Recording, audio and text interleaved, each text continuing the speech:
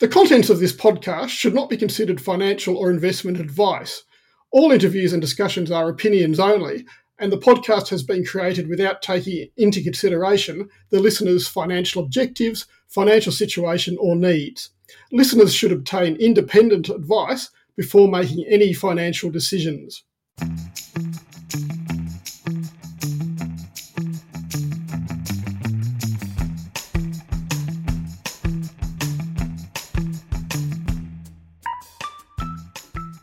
Hi, welcome to another edition of Health Kick. I'm Tim Borum. Well, there are a lot of cashed-up drug developers on the ASX at the moment, given the number of capital raisings in the sector recently. And Neuren Pharmaceuticals is one of them. The Neurological Disorders House is focused on a handful of rare genetic diseases that affect young children, and they're very nasty conditions indeed. Neuren is in the middle of an advanced phase 3 trial for Rett syndrome, a genetic disorder that almost always affects girls in terms of their ability to walk, eat, and even breathe at times. Other disorders targeted by the company are Phelan-McDermott, Angelman, and Pitt-Hopkins syndromes. Now, Neuren's lead compound, by the way, its drug candidate, is called trofinetide. Neuren recently raised $20 million of capital to develop these drugs, but it's also backed by its US partner, Acadia, which is funding the Rett syndrome trial. Now, I've got with me Neuren's CEO, Jon Pilcher, with me to tell me more about the company's clinical and other progress. So welcome, Jon. And hi, Tim. Thanks very much for having me. No, a pleasure. Now, you recently took over from Richard Tragus as CEO, and you were the company's CFO, Jon. So, does that sort of imply a commercial and numbers-oriented approach? Is that the discipline you bring? So, interesting question. I mean, I was a little bit of an unusual CFO because my original training was a degree in biotechnology in England back many years ago. And I was going to be a scientist, and then I'm afraid I sold my soul and became an accountant. But I sort of retained the passion for science and for drugs in drug development in particular. So as soon as I qualified, I went back into the industry back in the UK, and always really combined that passion and sort of general sense about the science with the commercial side.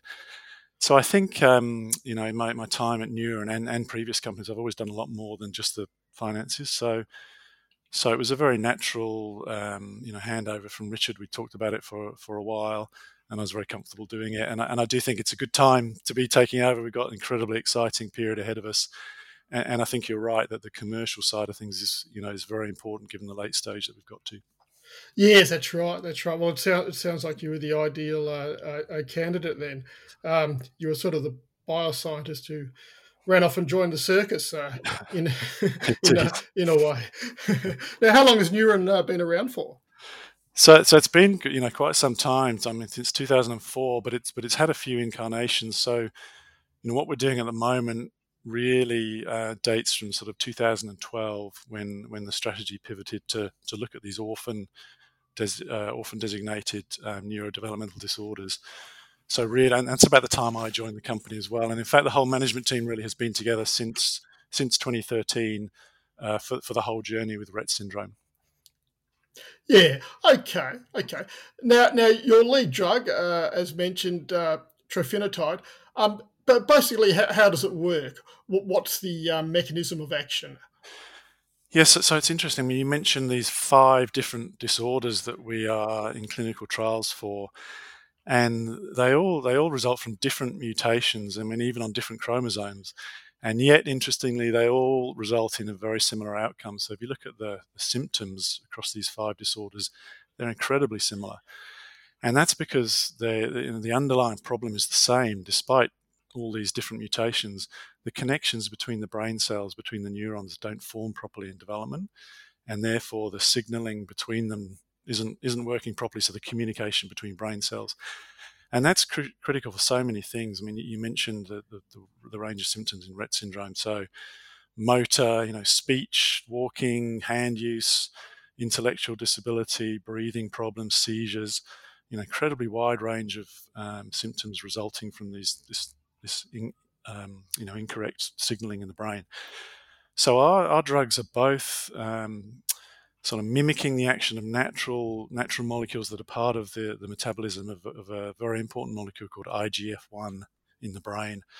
And that molecule is part of forming these connections correctly in the first place, both sort of protein synthesis to form them, and then a process where cells go around getting rid of connections that are no good. So what happens in development is you're constantly making new connections in the brain and getting rid of old ones as you learn, and that's not working properly in these conditions. And so what our molecules are doing is really sort of kickstarting the body to fix itself by bringing the way IGF-1 works back into equilibrium. And we've seen, when we look in mice at the effect of the drugs, you can see these connections under a microscope that are not proper, and after treatment they become properly formed. You obviously can't do that in humans, but so that's what we're trying to do. We're trying to fix the underlying problem. And that's very important because that means that we should be able to have an effect across all these symptoms. So this isn't a downstream treatment, trying to treat one of these symptoms. It's really an upstream treatment trying to fix the underlying condition, and therefore over time have an impact across all of these very debilitating symptoms. Yes. Okay. So you're targeting the fundamental cause. Yeah. Okay. Okay. Now you've got orphan indication from the US Food and Drug Administration. I think for all of the 5 conditions you're targeting. Yep. So what does that mean? What's the implications of having this orphan indication? Yeah, it's really important, and there's a number of different things. I mean, the first thing, probably the most immediate thing, is a better regulatory environment. So, for example, in Rett syndrome, we only have to do one phase 3 trial, whereas in non-orphan indications, typically you've got to have 2 phase 3 trials. They're often very large, and they've both got to be positive, to get approval. So that's a big advantage. And if you look historically at the success rate of orphan drugs, it's significantly higher than non-orphan indications. So I guess that comes down to saying that the risk is lower. There's a better chance of success. And then when you get to market, the one of the concessions is that you get periods of exclusivity. So in the US, it's 7 years. In Europe, it's 10 years. And during that period, the regulators won't approve a generic copy of the product, even if your patents get challenged. So that's that gives you much greater commercial certainty. Yes. Okay. So yeah, there's less competition and expedited approval timeline.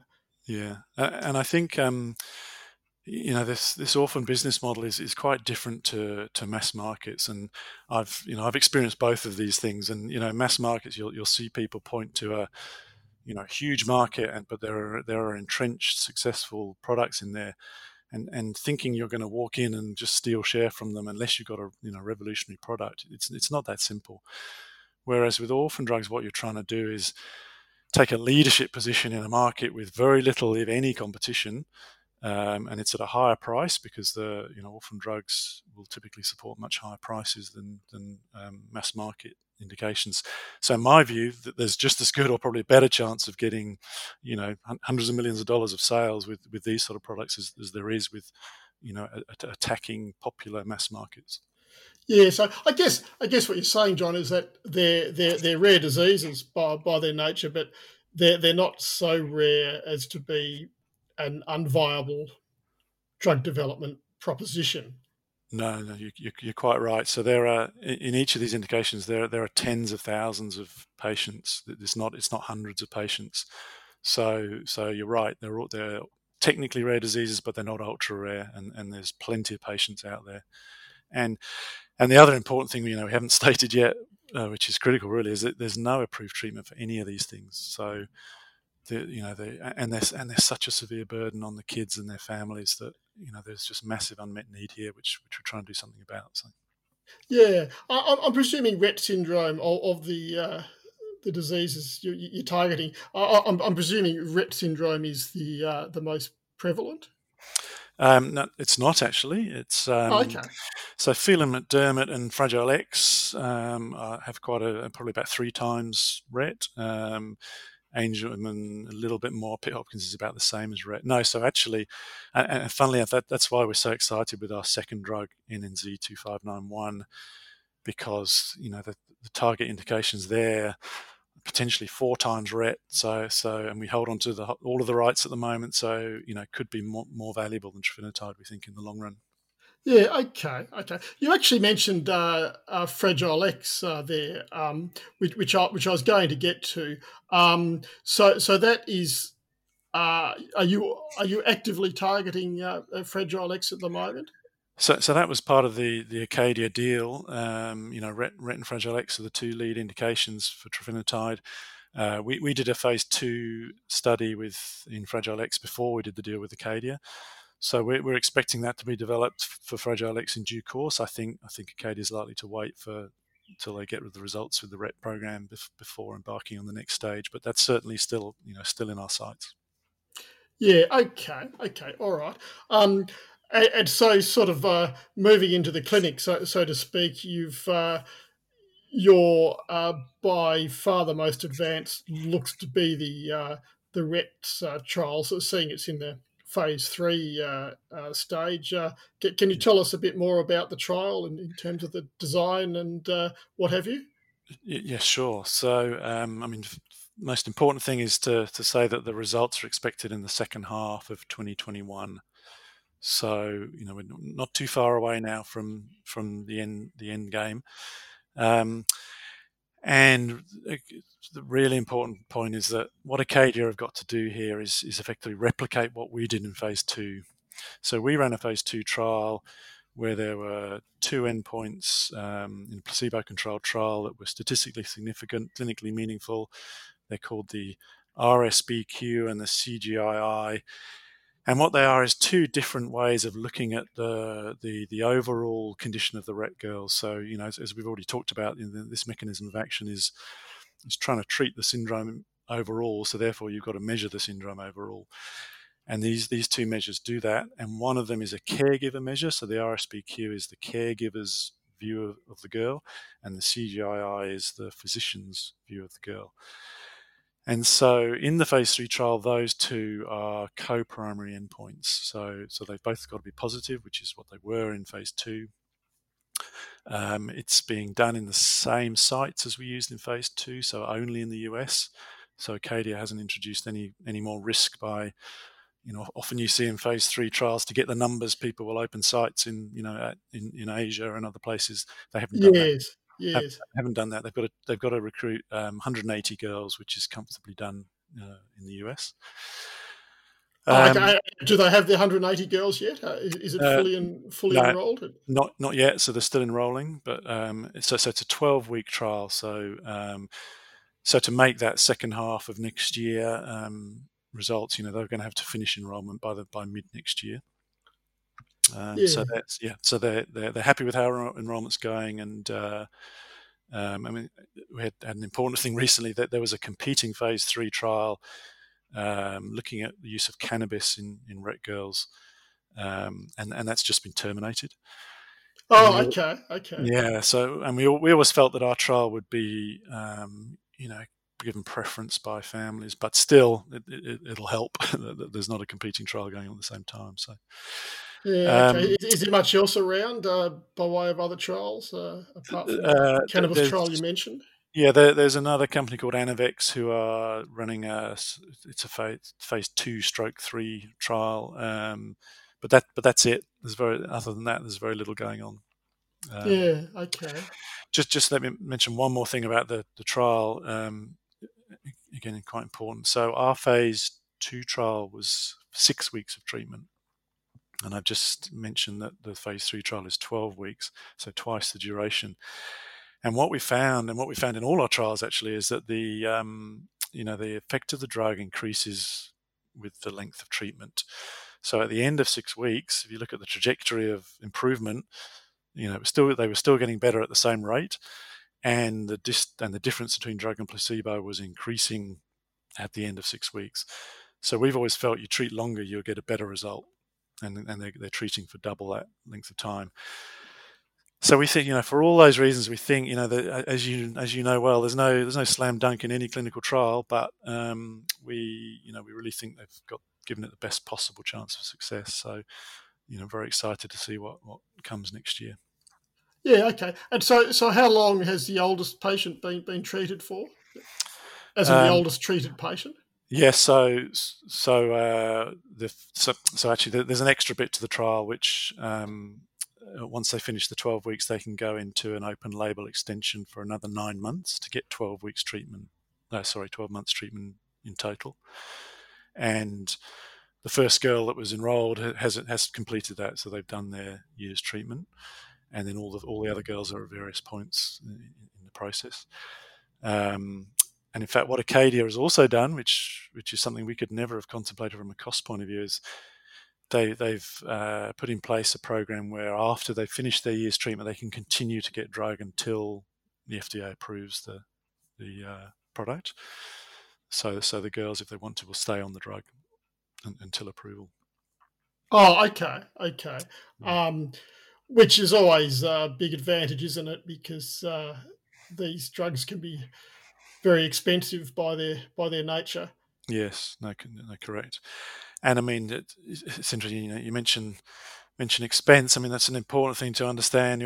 One of the things about the Acadia deal, which was so important, was that they assumed the cost burden completely for this phase 3 program and the commercialization, which is, they're now publicly disclosing the amounts they've spent on it, and it's a very large sum of money. I mean, it would have been a very big stretch for us to have done that ourselves. So, and it's allowed us to put our funds into the follow-on product. So that's a critical part of the deal, really. How much are we talking about? Oh, I mean, they will probably have spent 100 million Aussie in the end. Oh, okay. Yeah.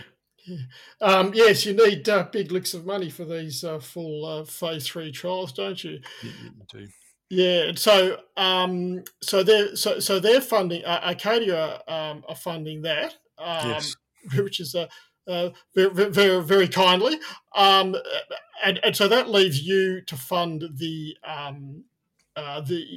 currently earlier stage trials for the other conditions we mentioned. Correct. Yes, and you mentioned we did a capital raising in June, which bought the funds needed to do that. So we've got 26 million in cash currently.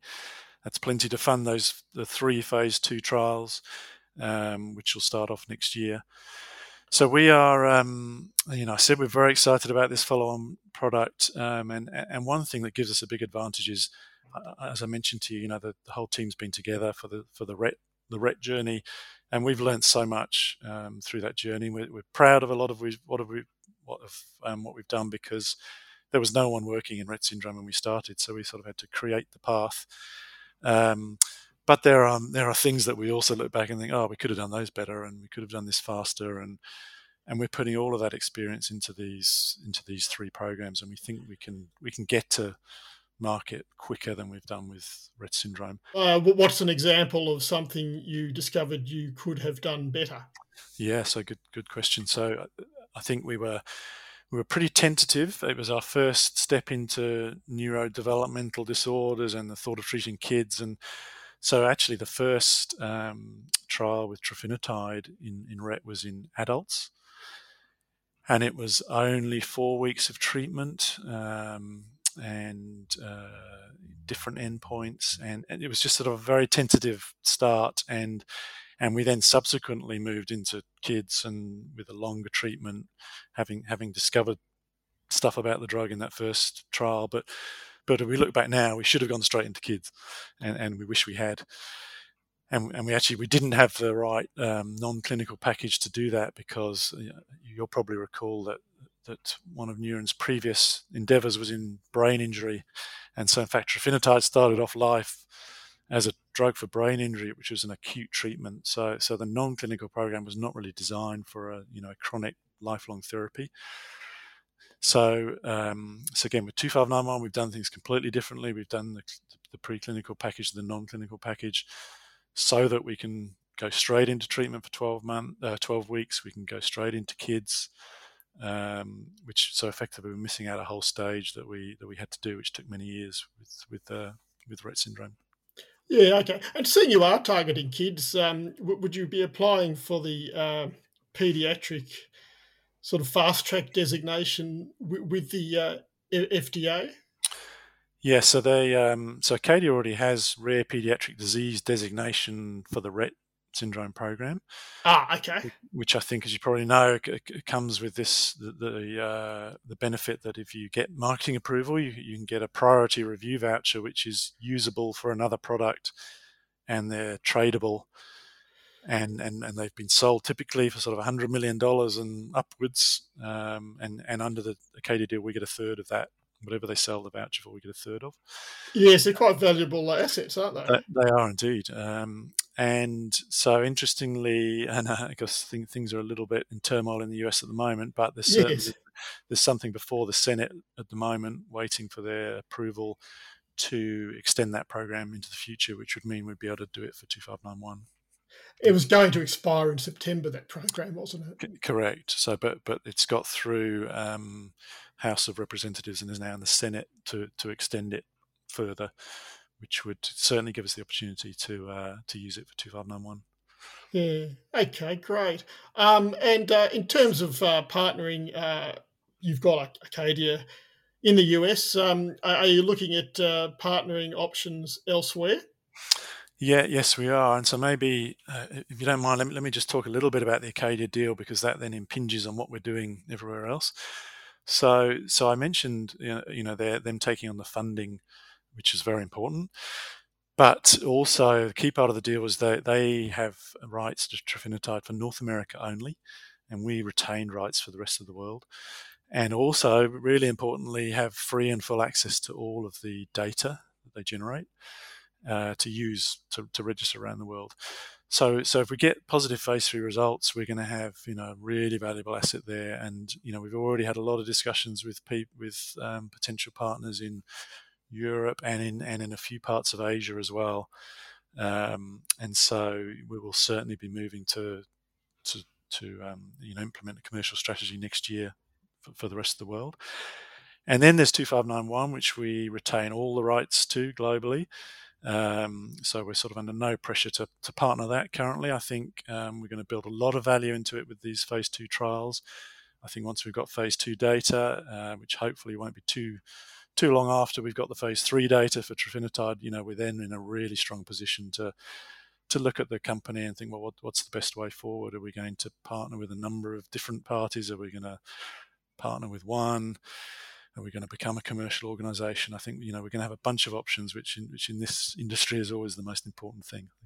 Yes, indeed. It's good to have the optionality. So in summary, John, as far as investors go, what should they be looking out for? It sounds like the phase 3 results, which I think you said later next year, would be the key inflection point. Yeah, I mean, so we've got a massive year next year, and that's always been the case. So you're right. The phase 3 results obviously incredibly important. We'll also be getting the okay from the FDA to start the phase 2 trials with 2591 and get into those. In January, we're going to have important stepping stones towards that. We've got phase 1 results coming. We're just running that trial at the moment in Australia, and we're waiting for orphan drug designation decisions from Europe, which are also due in January. So I think that, leading into that phase 3 result, we've got a lot of very important stepping stones on 2591, which we'll be reporting progress on, and then in the background we'll be working on our partnering strategy, through the year. Excellent. Okay, well, it sounds like there's a lot going on. So good luck with the trials and the result, particularly from the point of view of the young sufferers of these conditions. Tim, you're absolutely right. Let me just emphasise again. We're highly motivated to do something about all of these conditions because we talk with the families, and there's such a huge need there. And if we can succeed here, it'd be great for shareholders, but it'd be obviously fantastic for many families around the world. Hopefully beneficial for both parties. Indeed. Okay. Thanks, Jon. Thanks a lot, Tim. Cheers. Bye.